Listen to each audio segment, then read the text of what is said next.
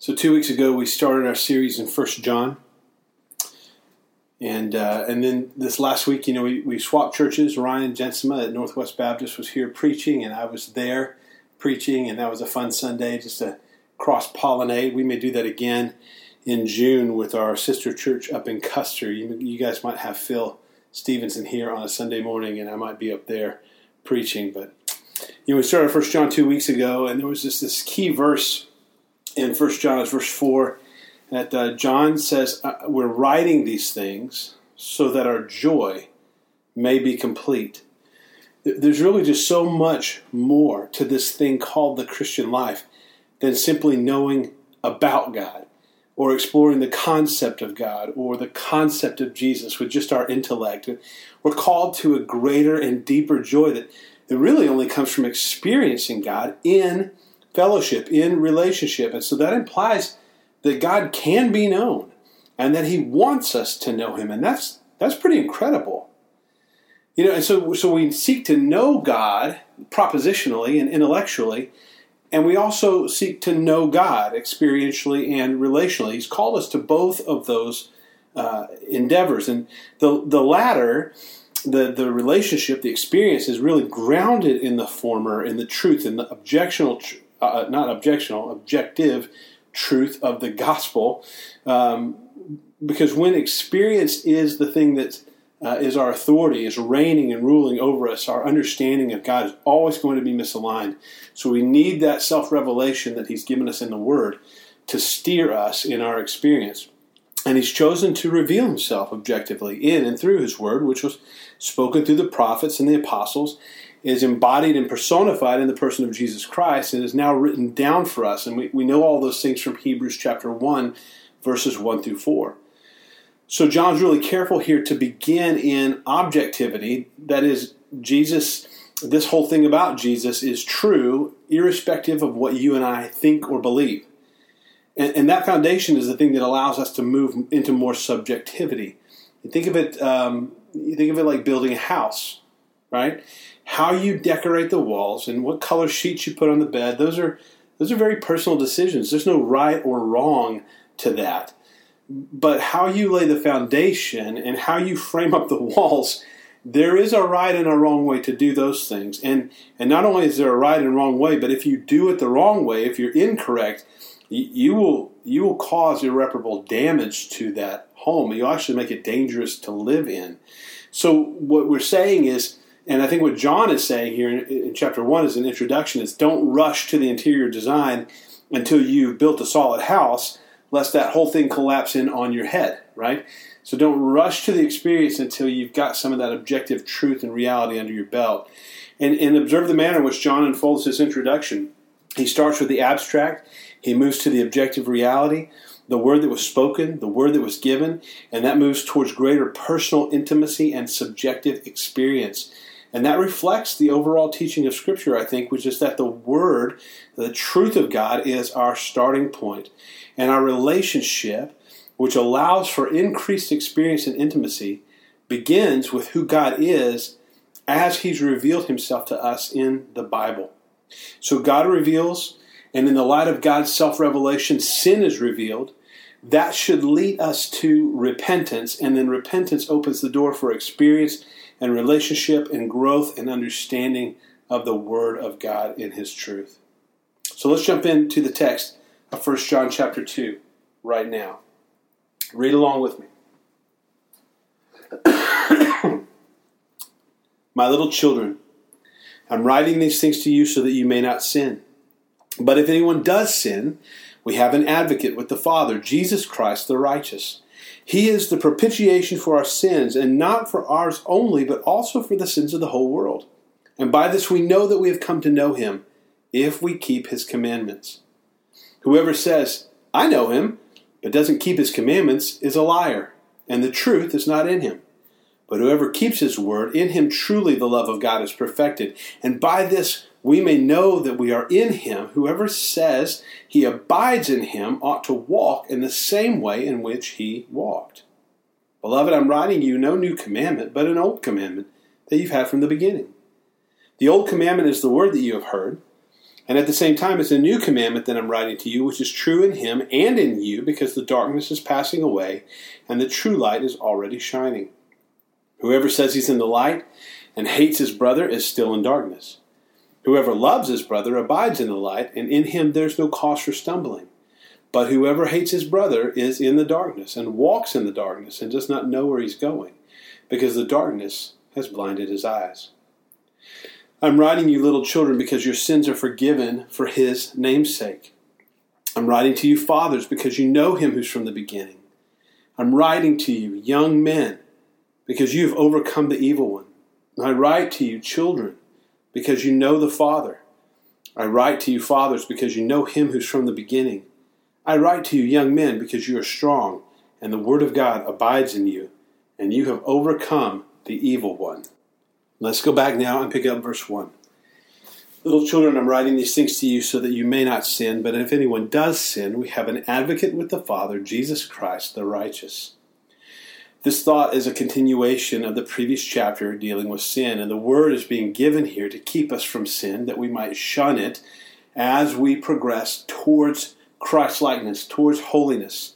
But if we do sin, and we do sin, then Jesus serves as our advocate with the Father. And so chapter 2, verse 1 is a play on the Ordo Salutis. That's the Latin phrase that means the order of salvation. These things, he says, are written. And that comes first. And so we know that God's word is sufficient to lead people to salvation. Paul says that to Timothy in 2 Timothy 3, verse 15. We know that John in his gospel, he says in John 20:31, he says, these things are written so that you may believe that Jesus is the Christ, the Son of God, and that by believing you may have life in his name. So get the order there. God's given us his word. He's revealed truth such that that revelation might lead us to the place where we respond to it. We would believe, and then believing we'd have life. Now, some people get that backwards, say, no, God has to give you life so that you can believe. But the Ordo Salutis in Scripture is no, God leads you to the truth. He reveals himself, and then as you believe, repent and believe, then you have life. In fact, Paul would say, Romans 1:16, I'm not ashamed of the gospel, for it, the gospel, is the power of God unto salvation for everyone who believes. To the Jew first and then to the Greek. Later in that same letter, in Romans 10, verse 8, all the way on to 17, he says, so what does it say? The word is near you. It's in your mouth. It's in your heart. That is the word of faith that we proclaim. Because if you confess with your mouth that Jesus is Lord, and if you believe in your heart that God has raised him from the dead, you will be saved. Verse 10 is the clarifier here. For with the heart one believes and is justified, and with the mouth one confesses and is saved. Later in the same chapter, he says, everyone who calls on the name of the Lord will be saved. And then he makes an argument here as to why we should go and preach. He says, how will they call on him in whom they've not believed? How are they to believe in him whom they've never heard? How are they going to hear unless someone preaches? And how are they going to preach unless they are sent? As it is written, how beautiful are the feet of those who preach the good news. But they have not all obeyed the gospel. For Isaiah says, Lord, who has believed what he has heard from us? So faith comes by hearing, and hearing through the word of Christ.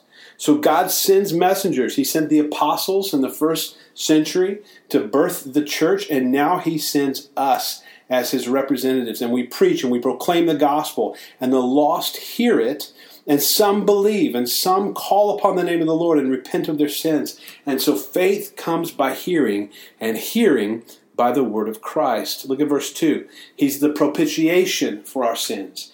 And not for ours only, but also for the sins of the whole world. That word propitiation carries the basic idea of appeasement or satisfaction related to God. So it really has two parts. It is the appeasing of the wrath of the offended party, in this case God, and then it is the being reconciled to that person. Whereas the word expiation is another theological concept, has to do with the removal of sin. Those two things often, they're very related to each other, but expiation, ex is out of or from, and so it has to do with the removal of sin.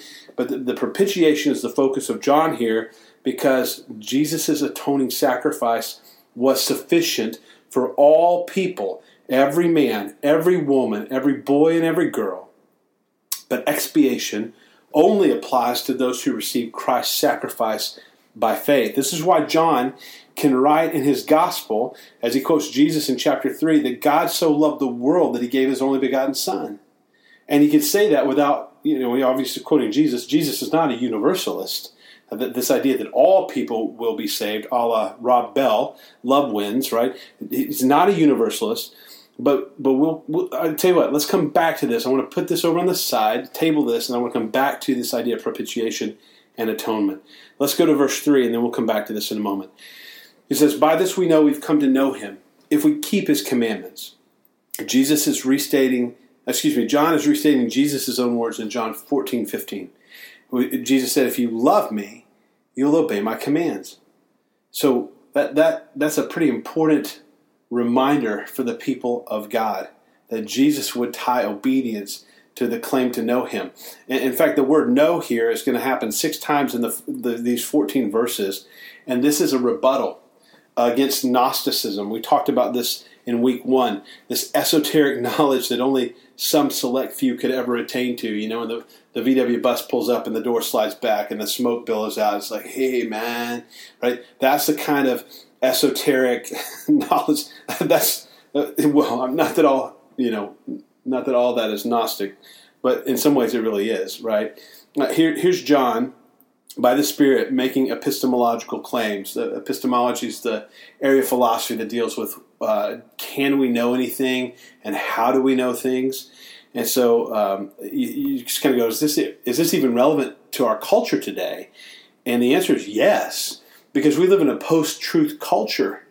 We live in a place where you ask the average American college student if there's any such thing as absolute or objective truth, and they will tell you plainly that there's not, which is funny because it's a truth claim. When you say there's no such thing as objective truth, you're claiming to know an objective truth, namely that there's no objective truth, right? It's like the professor, I think I've told you guys a story before, who stands up in the class and says, you can't know anything for certain.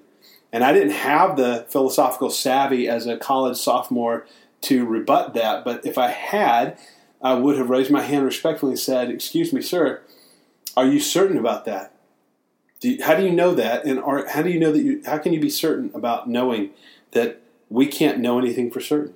It's an inherently contradictory position. It's just, this is the world we live in. It's just really jacked up. So verse 4, John says, whoever says, I know him, but does not keep his commandments is a liar, and the truth is not in him. But whoever keeps his word, in him truly the love of God is perfected. So again, it's not enough just to make epistemological claims to know something. There has to be corresponding evidence that your claim is true. And so John's giving us more litmus tests dealing with our claims to know God. So here we're seeing like disobedience and a disregard for the Word of God coupled to a profession of knowing Jesus is actually a falsehood.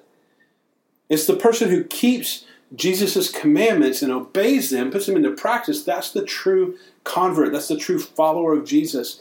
And so it's the wise and foolish builders from the Sermon on the Mount. It's Jesus' teaching.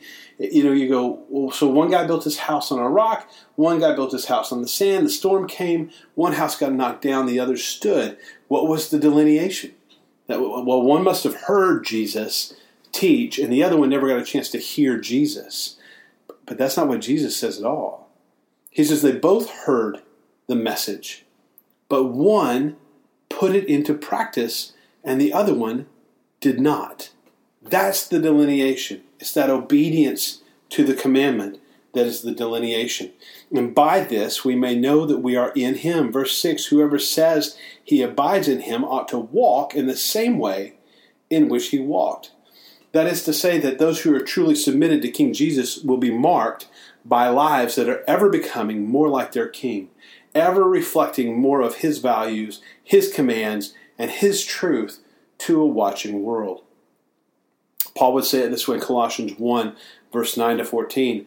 Paul says, from the first day we heard about you, the church at Colossae, we've not ceased to pray for you. We're asking that you would be filled with the knowledge of his will, with all spiritual wisdom and understanding, so as to walk, live, in a manner worthy of the Lord, fully pleasing to him, bearing fruit in every good work, and increasing in the knowledge of God. So in the same way, here John is saying, whoever abides in him ought to walk in the same way. Paul is saying the same thing. Our prayer is that you would walk in a manner worthy of the Lord and pleasing to him. Paul would go on to say in verse 12, he says, we give thanks to the Father who's qualified you to share in the inheritance of the saints in light. He's delivered us out of the domain of darkness, and he's transferred us into the kingdom of his beloved Son, in whom we have redemption and the forgiveness of sins. So light is another one of those really common themes in 1 John, and here Paul is using the same word picture to make his point, that once you lived in the domain of darkness, it's like my address was 666 Lucifer Way, and Jesus, when you repented and cried out in humility, he backed up the truck, moved you out of that neighborhood to the kingdom of the beloved Son. He has transferred you. He has transferred you. Verse 7, Beloved, I'm writing you no new commandment, but an old commandment you've had from the beginning. The old commandment is the word that you've heard, and at the same time it's a new commandment that I'm writing you, which is true in him and in you, because the darkness is passing away and the true light is already shining. So what is the commandment John is speaking of? Well, what did Jesus say was the first and greatest commandment? He said to love the Lord your God with all your heart and all your soul and all your strength, and to love your neighbor as yourself. That's the second one, and it's like unto the first. And that's an old commandment. That one's been around since humanity started. It was codified in the law of Moses. But the problem was we could never perfectly keep that law. We could never perfectly obey that law. We could fear God, Proverbs 1:7, which is the beginning of wisdom, but we couldn't really love God, not on his terms, not in the way that he demands love, that we love him. And so the newness of the command relates to the new covenant that Jesus inaugurated for us by his resurrection from the dead, because now we have the Holy Spirit in us, not simply coming upon us to help us like in the Old Testament, but to live in us and to change us and empower us for righteousness. And that is a totally different reality than what the saints of old knew prior to Jesus. And so John alludes to Jesus' last night. After Judas has left the upper room, in John 13:34, Jesus says to his disciples who remain there, a new commandment I give you. New in the sense that Jesus is redefining love for them in terms of how God has expressed his love, how Jesus has served them. How he got down on a dirty floor after a long day, knowing that he's getting ready to go to the cross, and then he would wash their feet. And he says, as I have loved you, so you must love one another. Not as other people have loved you, or as you have loved other people at times, didn't love one another. He didn't say that. Jesus has become the slave and servant of all, Philippians 2. The world will know, he says, that you're my disciples if you what? If you have this agape love for one another. And so that commandment to love one another has to find its expression. It has to find an outward working and manifestation. We call that ministry. And so my question to you this morning is, what is your ministry here at Emmaus Road Church? How are you obeying this commandment? Because Jesus says, if you love me, you'll obey my commandments. If you say, I know Jesus, I love to walk with Jesus, but you don't obey his commandments, you're a liar. That's what 1 John says. I'm not telling you that from my heart. I'm telling you that from the heart of God expressed in his word. What is your ministry? How are you obeying? Did you know that apart from really investing, and I don't mean sporadically attending like every third week, I mean really investing yourself in the local church, you cannot obey this commandment. And there are about 20 to 30 other commandments in the New Testament that you are unable to obey as well if you are not investing yourself, investing your life in a local church. What are you doing to demonstrate the agape love of Christ to others? Think about the fruit of the Spirit, Galatians chapter 3. What's the first fruit of the Spirit? It's to love, right? Love. And God's just, He will not let me as a pastor teach this to you without shining His light into my heart also. Because as a pastor, I have to model this. I have to have ministry. I have to be reaching into the lives of people. I have to model what this looks like. It's just like being a parent.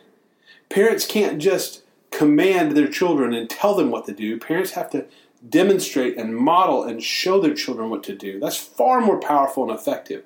Parents, by the way, just so you know, parents who bark orders and never model for their kids what is right, they breed rebellious kids who hate authority. And so there's a reason why love comes first in Galatians, because everything else flows out of it. Verse 9, he says, whoever says he's in the light and hates his brother is actually still in darkness. Whoever loves his brother abides in the light, and in him there's no cause for stumbling. But whoever hates his brother is actually still in the darkness and walks in the darkness and doesn't even know where he's going because darkness has blinded his eyes. That's a huge statement. You think about love and hate, the strength of those words in relationship to each other, the greatest commandment and the second one like unto it, to love. That's huge in God's list of priorities. That's at the top of his list of priorities. And then this love is a demonstration of our love for God is to actually love people. You can't say I love God who you haven't seen, we'll see this later, and then not love people that you can see. You can't do it. It's a lie. And so, to make sure we talk about L3 all the time. Love God, love people, and live generously. Love God, love people, live generously, because every next one of those is an outworking of the one before it. So we say we love God with all our heart, soul, mind, and strength. Well, if that's true, then one of the natural byproducts of loving God is that we're going to love people made in his image. We're going to care about them, and especially care about their eternity, and want to share the gospel with them, and want to love them to Jesus. And then if we're loving God and loving people, then a natural outworking of that is to live generously, because we're going to look at our stuff and our resources and go, man, this could be better put to use to see people come into the kingdom. I don't need to hoard all these things to myself because I'm only here for a little while, and there's a mission here that deserves all of my attention and energy and focus, and I'm going to shovel more resources in that direction, and then you end up living generously. And so that's the call here, right? Love covers over a multitude of sins, and that seems to be the linchpin in this litmus test. Verse 12, I'm writing to you little children because your sins are forgiven for his name's sake. I'm writing to you fathers because you know him who's from the beginning. I'm writing to you young men because you overcome the evil one. I write to you children because you know the Father. I write to you fathers because you know him who is from the beginning. I write to you young men because you are strong and the word of God abides in you and you have overcome the evil one. Now this section speaks to discipleship.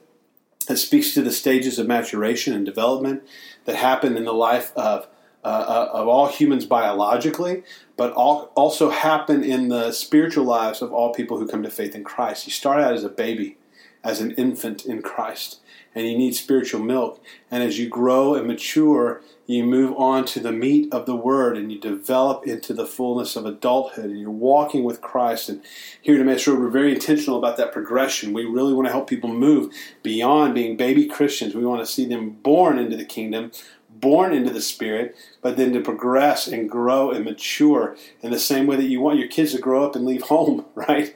You don't want, excuse me, you don't want them there at the house forever. You want them to grow up and go into the world. But there's more to say about this, to be sure. But what I want to do the rest of our time this morning is circle back to verse 2 and the atonement and propitiation, because I want to go deeper with this, and I want to unpack this a little bit. It's super important for us to understand. Verse 2 of chapter 2, Jesus is the propitiation for our sins, and not for ours only, but also for the sins of the whole world. And so what I want to do is what Paul would do. He would start with an objector. He would anticipate that at some point somebody would say, yeah, but, right? And that objection and that person being the objector or the interlocutor in Latin, if you're in debate, speech and debate at all, you anticipate that, and then you answer it before that actually has a chance to come up, so that you short-circuit the objection. And the objection that people make here in chapter 2, verse 2, is that the word world, or cosmos here in Greek, actually doesn't mean the whole world or everybody in the world. It means some of all kinds of people in the world, not every person. So Jesus is not really the propitiation for every man, woman, boy, and girl. He didn't really pay for the sins of every person. He only paid for the sins of some of all the kinds of people in the world, not every person. So let me give the correction to that objector, okay? Because it starts with good hermeneutics. That's the art of the science of interpretation. And the best thing you can hope for when you're studying the New Testament, especially if you're studying in the Greek and you're getting into some of these words, is to find the same author using the same word or phrase in his own writing, right? Now, you can find it in another letter, or, in John's case, you can go back to the Gospel of John because he's pretty consistent with his word usage. But to find it in the same work used again will give clarity to the word usage. And so what we find in 1 John in chapter 5, verse 19, is that John writes that the whole world, that word cosmos again, is under the sway of the evil one. Now, nobody who believes the Bible and who's studied Christianity and professes faith in Christ has any trouble believing that the whole world in chapter 5, verse 19 means the whole world and every person in it. There's no problem there. The problem is in chapter 2, verse 2. But chapter 5, verse 19 gives us clarity on the other usage. And so now we know we have the best possible scenario for clarifying John's intent in chapter 2, verse 2. The gospel appeal is for all. It cannot mean some of all kinds of people, but it does mean all unbelieving people without exception. So the gospel appeals for every man, woman, boy, and girl. Christians should agree that all are to be the recipients of the well-meant gospel offer. The atonement of Jesus Christ is sufficient to save all. Christ's death is sufficient for all. And we agree that the value of Christ's atoning work is sufficient to cover the sins of every man, woman, boy, and girl. You're like, why do you keep saying that phrase? Because I want to pound it into your heart that you understand this reality. The issue of Christ's propitiation concerns all sin and all sinners, not just some that God has pre-selected. But the atonement only benefits those who believe. That's the clarifying point. It only benefits those who receive it in faith. Christ's death is only efficacious, that word means working, it's only efficacious for those who respond in faith. And so we talked, several weeks ago, we talked about the atonement, the question of extent and intent and application. And so I want to just go through that real quickly again. We talk about the extent of the atonement. And we've already laid the groundwork there. The extent of the atonement is that the atonement is sufficient to save all. That Jesus has paid for all of the sins of all of the people of the world, every man, woman, boy, and girl. That's the extent of the atonement. Now, on the question of intent, we have two options. On the question of intent, there are some in the Christian camp who say God's intention is to certainly save, that word is very important, certainly save people by his son's death. That means he's already decided with certainty who he will save, already decided who they are before he even created. He's already picked his team. That view is held by 5-point Calvinists who would say that God's intention is only to effectually save the elect. It's also held by universalists like Rob Bell, who conclude that God's intention is to effectually save everybody. It's not limited. The intent was everybody gets saved, whether they believe in Jesus or not. That doesn't matter. God's intention is to save every person. And we just say that's option number one. But option number two is that God's intention is to provide payment for all people, which is only effective when the individual believes in faith. That's called provisional atonement, and that is what we believe and teach at Emmaus Road Church. So the extent, the intent, and then the application, we hold and affirm that whosoever will. John 3:16, what did Jesus say? For God so loved the world that he gave his only begotten Son, that whosoever will, what? Yeah, may believe, may come. Whosoever will may have faith in Jesus, may come to Christ, right? That's exactly right. Respond to God's saving grace. And let me just walk you through a few more verses to support that position. 1 Timothy 2:6. Christ gave himself as a ransom or a payment for all. 1 Timothy 4:10. Paul writes by the Spirit of God that Jesus is the Savior of all men, especially of believers. Now, why would you make that distinction? Of course he's the Savior of all believers, but the Savior of all men, because Paul is arguing there's a sense in which Christ is the Savior of unbelievers, and in that he died for their sins, though they reject his payment on their behalf. Yet in a special sense, in the full sense, he's the Savior of those who believe, because by faith they receive Christ's payment for their sins. 2 Peter 2, verse 1, Peter refers clearly to unregenerate people as denying the master who bought them, redeemed them. And in doing so, they're bringing swift destruction upon themselves. Okay? 2 Corinthians 5, verses 14 to 20. The love of Christ controls us. It compels us because we've concluded this, that one died for all, therefore all have died. Did you see that? One died for all. And then verse 15, he died for all, that those who live might no longer live for themselves, but for him for their sake died and was raised. The point of that is one died for all, yet there's a distinction. He died for those so that those who live. That distinction indicates that while Christ died for all, only some will live through him, because only some will respond in faith. But we could go on. John 3:16 and Romans 5 indicate God's love for the entire world, that Christ came to save sinners generally. 1 Timothy 2, 2 Peter 3, Ezekiel 18 show us that God wants all to be saved. There are about a dozen other texts that we just don't have time to look at this morning, but this is the provisional nature of the atonement. It's just like the serpent who's lifted up on the pole in the desert in Numbers 20 was provided for everyone in the camp. It only benefited the ones who looked at it in faith for healing. This is why Jesus uses that very word picture in John chapter 3 in his conversation with Nicodemus, bringing that story out of Numbers to illustrate his redemption. And when the Son of Man be lifted up, he will draw all men to himself. Right? This using that picture of the serpent, the bronze serpent on the pole, that just as it's provided for all, only those who respond in faith benefit and receive the healing. And then I want you to consider this next point very carefully. Very carefully. Please hear me.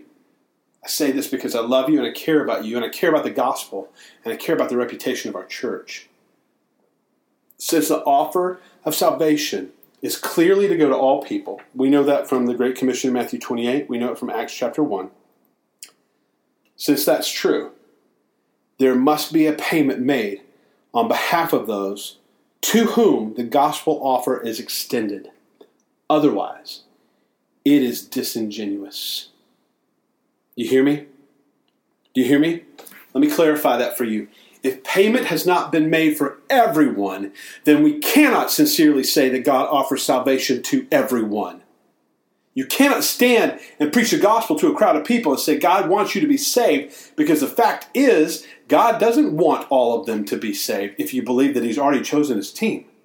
You can't even fall back on the notion that, well, we don't know who God has elected. We don't know who he has and hasn't saved. So we preach the gospel to all and we just let him sort that out. Can I just say to you, that's not a viable option. You are still lying to many who would hear that gospel appeal if you believe that God has already picked his team in advance. There's still people in the crowd hearing that who would be deceived into believing that they could be saved if God's already decided that they can't be saved. If payment's not been made for everyone, we cannot sincerely say that God offers salvation to anyone. And since we are commanded to preach the gospel to all people as Christ's ambassadors, the unlimited atoning sacrifice of Christ renders this offer of salvation fully and uncompromisingly genuine, and that is the message that we preach. So I ask you again, church, what are you going to do with the man Jesus? He's gone to an awful lot of trouble to buy you. Did you know you could have a brain full of the right information and never embrace salvation that's being offered to you? Did you know that you could have a working understanding of all doctrine and never actually enter into a relationship with the one true and living and loving God with Jesus as your propitiation? I just tell you, that's a sad reality for far too many in the church. And I want to know, what are you going to do with this God who so desperately loves you? We read through 1 John, and as we continue this series, I suggest one thing to you as you think about these things, consider these things, face the challenges of your days and your weeks. Err on the side of love. Someone will ask me this question this week. Well, what if I've got this person in my life and they don't believe all the same doctrines that I believe? What do I do? And the answer is love them with the love of Jesus. Someone will ask me, well, what if I got this person in my life that's saying really mean and hateful things about me? You love them with the love of Jesus. Well, what about love them? Well, what if this would love them? Listen to Paul again, 1 Timothy 1. The aim of our charge is love that issues out of a pure heart and a good conscience with a sincere faith. And certain persons, by swerving from these, have wandered away into vain discussions. They desire to be teachers of the law, and they neither understand what they're saying or the things about which they make competent assertions. So Paul says, love is the thing that keeps us on track, because love issues out of a pure heart and a good conscience and a sincere faith. And when you turn away from love as your motive in what you do as a Christ follower, you will swerve into vain discussions. And you may desire to be a teacher. You may desire to have ministry, but you will wander away.